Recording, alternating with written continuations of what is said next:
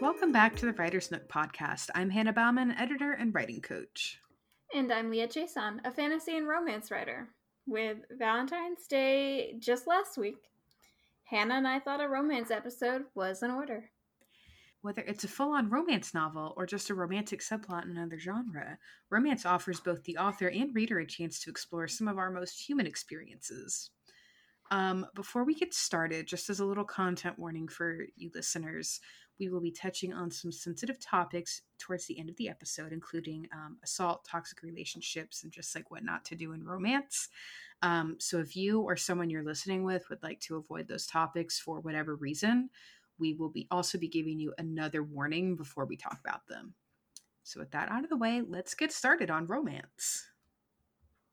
So, not that anyone here can verify this, but I currently work as a romance ghostwriter, and I have written over 30 paranormal romance novels, something Oh around my there. goodness, over 30?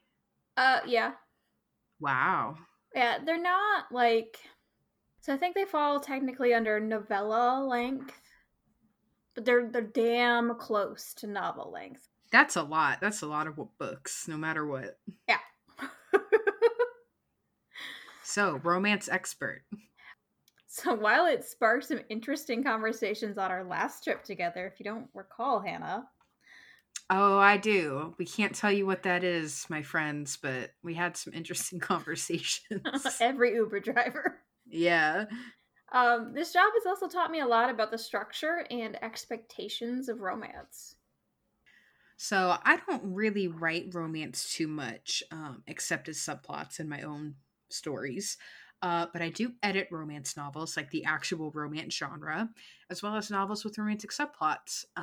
A lot of stories do have those romantic elements, and I personally love that. That's super fun. I am honestly the biggest sucker for romance in all forms.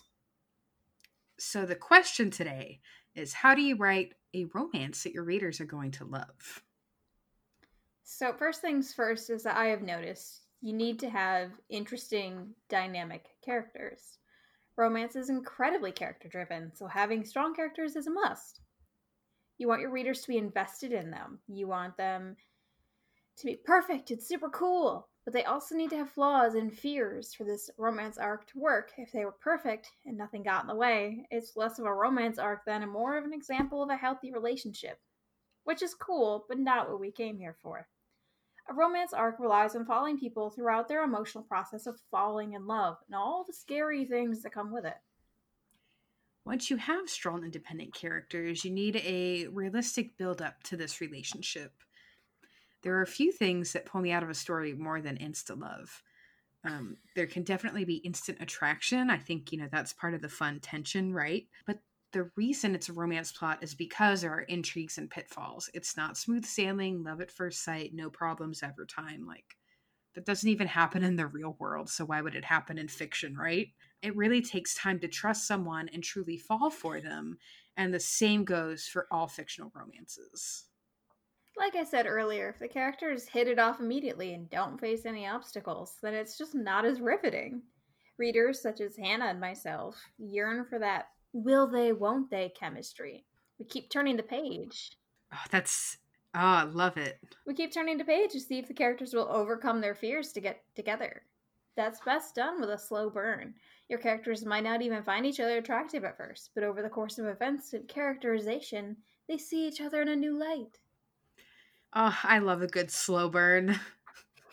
Just throwing that out there. So, while the relationship itself does not have to be full of conflict, like between the two people, because it's 2020 and we do not need to romanticize like toxic relationships, the characters can face other obstacles, including maybe their own baggage and their own problems that they need to deal with. Other people trying to prevent this relationship, other circumstances. That makes for a really great give and take. Just look on book Twitter or Bookstagram. Almost everyone loves that slow burn. How slow that may be is up to you and how it plays into the story. But again, no insta love. Another key element of romantic plots is tension. You gotta raise the stakes for this relationship somehow. Of course, the biggest stake in a romance arc is if they're going to get together. Slow burn relies on that question and draws it out like an ominous note in a horror movie until you want to yell at the screen, kind of like when we read Isil and Adrian. Yes, they are two characters from the Witchland series, which we have mentioned on this podcast several times. And you know they should be together, but they don't know they should be together, and it's just enjoyably frustrating watching it play out. And they keep going in separate directions. If you can't tell, we get very worked up about these slow burn romances. But tension can come in other forms too. Will the heroine choose love or the time she's already invested in another guy? Will the hero forgive the heroine's family for some old grudge?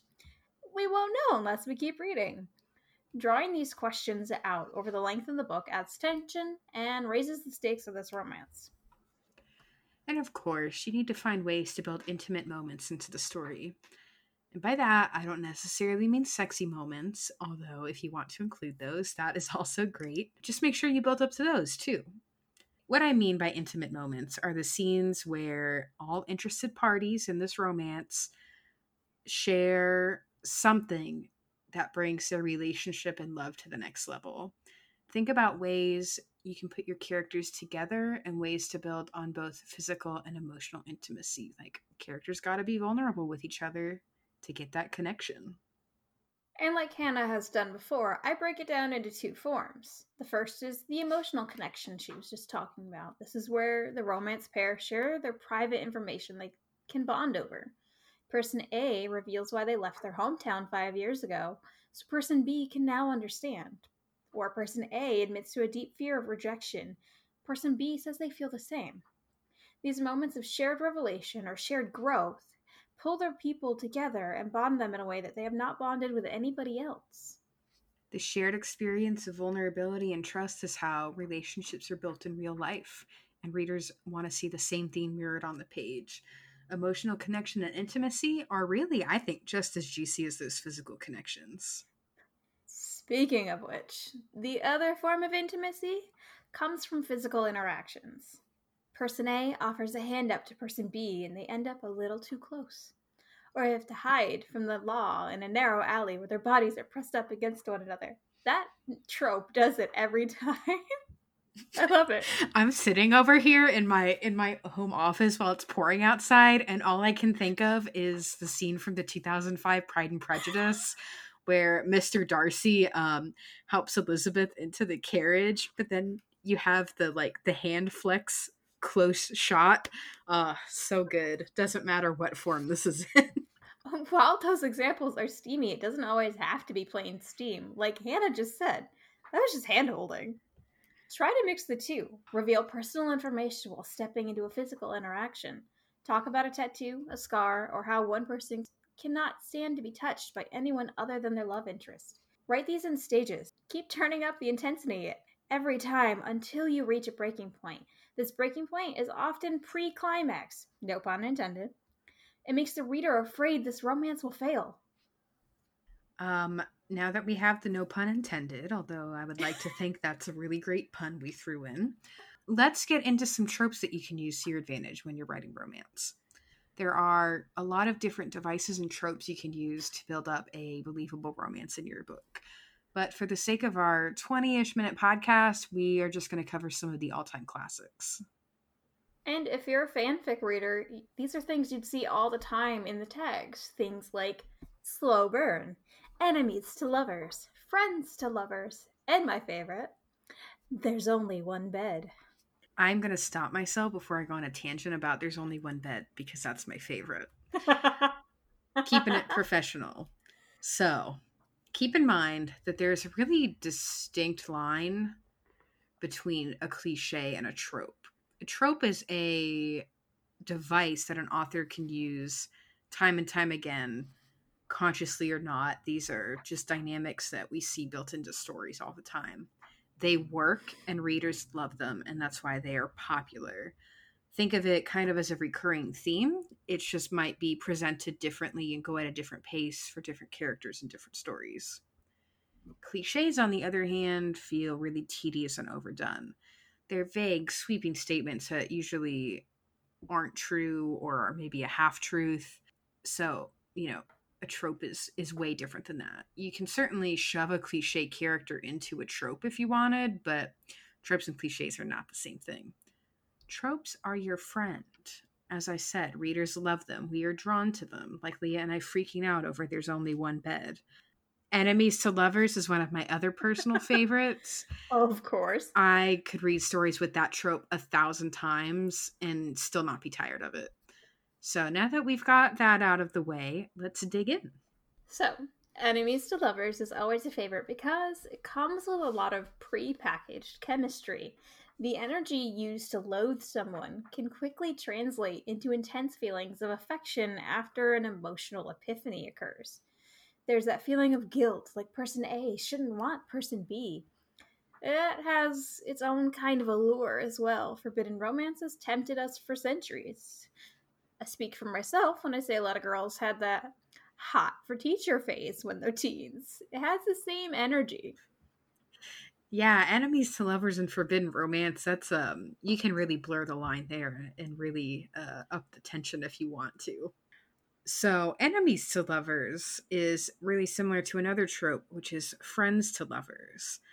Big difference is that there's not really that loathing happening between them. For friends to lovers, you can think of it more like two best friends who don't want to admit their feelings because they're scared of ruining a relationship. That alone is full of so much tension. And friends usually have some level of chemistry already, just as people. So that give and take that they have is going to leave readers wanting more. And like friends to lovers has a built-in obstacle there.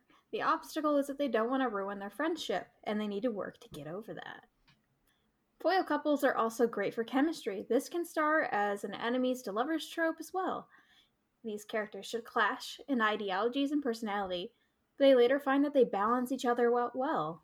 This is honestly most of the Six of Crows crew. Take a good look at them and how they matched up. Nina and Matthias are both soldiers, but that's where their similarities end, really. She loves luxury. He's a simple man. She's outgoing. He's a grumbling curmudgeon. Even Jesper and Wylan have wildly opposing personalities that make for a very interesting confession scene. Do not get me started on my Six of Crows crew. All of those relationships are really fun to read. So if you want to see a fantastic example of foil couples, go read The Six of Crows duology by Leigh Bardugo. Moving on, though, before I go on a tangent about how much I love those books, let's talk about reunited lovers. This is a couple or relationship where the individuals have drifted apart for some reason. Again, it goes back to the built-in obstacles that already exist within these dynamics. With people drifting apart, that could be someone leaving a small town to go to college and they came home after a long time under less than ideal circumstances. It could be anything. However, these characters get drawn apart, their past fire and intimacy comes back when they're reunited. That attraction has never faded over time, and it ultimately brings them back together. A really popular example of this would be The Notebook by Nicholas Sparks. I am so over that movie and just other things surrounding that in general, but I wanted to include it because I don't know anyone who doesn't know that example. In it, Allie and Noah are torn apart by circumstances, like World War II, family issues, that kind of thing. But when they reunite, they get their happy ending. And you can pick and choose from these. You can use one, you can use many. Some of them blend together well, as you've seen. The tropes offer not only familiarity to your reader, but a kind of pre-packaged chemistry that you can pour onto the page. Your couple will always have something between them that they have to overcome. It is the overcoming of those obstacles that make a romance worth it. And of course, those are not the only tropes in romance, just a few of the super popular ones that never get old. As Leah already touched on, tropes work because they're familiar setups. It feels almost like coming home when you find that trope again with characters you love. And just because they're familiar does not mean they're stagnant. There are tons of ways you can play with these tropes to incorporate fan favorites, build on chemistry, but still do something really unique with your characters and their development together. Oh, yes, and romance works not only as the main plot, but as a subplot very well. Yeah, romance makes a fantastic subplot and is really popular in other genres. I'm a sucker for a romantic subplot in any genre, but specifically because I read so much fantasy and science fiction, both for pleasure and for my clients, I really love to see romantic subplots in those genres. As a subplot, the obstacles between the characters will come as pieces of the main plot. This is kind of a fantasy example, like Hannah enjoys, but maybe person A works for the evil king, while person B is trying to overthrow the evil king. See how the plot and the arc mesh there? Oh, I do, because that's kind of something happening in my own work in progress. That might have been where I got the example from. I love it. It's a great one. So we actually also have an episode on subplots. So we're not going to rehash the whole thing here. If you want to learn more about subplots and how to use them in your story, you can listen to episode 11. We've covered things that should happen, but intimate relationships can come with some gray areas, and we should take a moment to touch on the don'ts of writing romance. Sounds good to me. So, I'm going to start. LGBTQ relationships aren't vulgar or meant to be hidden, as some people like to act. People's sexuality don't need to further the plot. If your character's straight and that doesn't further the plot or have some sort of grand meaning, then let's be honest, why ask that of any other sexuality? And if you're going to write an LGBTQ romance into your story, think twice if you plan on killing off one of the romantic partners. It's something that tends to happen a lot, time and time again, and it kind of needs to come to an end. People treat LGBTQ characters like they deserve to hurt, like they can't have happy endings. Yeah, basic rule of thumb, if you wouldn't do it to a straight heteronormative character, don't do it to your non-straight, non-heteronormative characters. Treat them like the people that they are. Just keep that in mind as you write those. So, another thing that you might want to avoid is drama for the sake of drama, in romance or in any relationship between characters. When it's all drama all the time and characters being just really, really crappy toward each other for no internal reason. No internal reason, right? If a character's working through something and they act out, that's one thing. But if you're just writing drama because you want to add drama, the relationship is going to be toxic. If you are trying to show a toxic relationship, that's great because you're doing what you set out to do. You just want to consider character development if you want those characters to change, which hopefully you do to set a good example and teach a lesson. Most of the time, though, in romance, toxicity is not your goal. Just because your characters are facing obstacles on the path toward a romantic relationship doesn't mean they have to be bad people toward each other. Think outside the box when it comes to conflict. There are so many other things you can do. And as a content warning here, we're about to touch on sexual assault. If you or someone you're listening with is uncomfortable with this topic, skip ahead by about 2 minutes. Are you ready? Yes. So, one other thing that happens in, quote, romance sometimes is that sexual assault will be used for this relationship drama I just mentioned. Sexual assault is a very difficult topic. And while I think it's important that we tackle those hard topics and have those hard conversations, it's not fodder for your drama. An example of this would be in the Battlestar Galactica reboot in the 2000s. This was an issue that I really had with it. They had this as a subplot, didn't go over well. So, what this means is not using assault to show the difference between the right and the wrong love interest. If you have a love triangle, that's just really terrible, and I have no other words than that. You also shouldn't use assault as a tragic backstory or to have one character save the other, quote unquote. There are so many other complex backgrounds and scenarios to build trust and intimacy. It's one thing to work out your own trauma through writing, and that's understandable, but it's another to use these events because you think they're scandalous or racy. Of course, this topic is very complex and nuanced, which is why we aren't getting into it here. But there are a lot of great resources out there if you want to grapple with this topic in your future work. You can also reach out to your therapist or another therapist online to ask them further questions. Yes, that is a great point.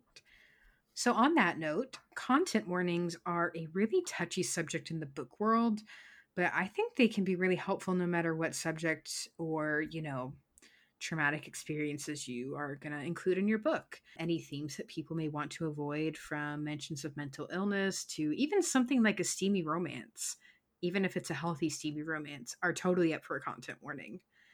So I like to think of them as a TV rating, like when you turn on a TV show, at least in America, you get like TV 14, viewer discretion is advised. It lets you know what themes you might encounter without spoiling your plot. And it helps people make really informed choices about what they consume. And I don't see how that's a bad thing. And if it's not something that you personally are looking for, it doesn't mean that the option shouldn't be there at all. There's always things that we don't want as individuals, but things that communities want as a whole. Exactly. We hope we've helped you, whether or not you're writing romance novels or romantic arcs in your novels. Next time, we will be back with more information about the messy middle as our second to last episode of season 2. Oh, that time already? Yep. At the time of recording, we don't have a planned launch date for season 3 yet, but stay tuned and make sure you subscribe to the podcast for an update episode that will announce that date sometime, probably late spring. Yep, so that's what we're shooting for, but technical difficulties, the flu, it's been hitting us hard in January and February. If you want to keep up with us in the meantime, I'm tripping over my words. Please follow us on our personal writing social accounts. I am at BTL Editorial all over social media, though you'll mostly find me on Instagram these days. I'm at Elsie_Chason, spelled like the Chia Pet, and tend to be on Twitter. We're also available at Writers Nook Pod on all social media, and you can email us at podcast@btleditorial.com. We'll see you next time. Bye.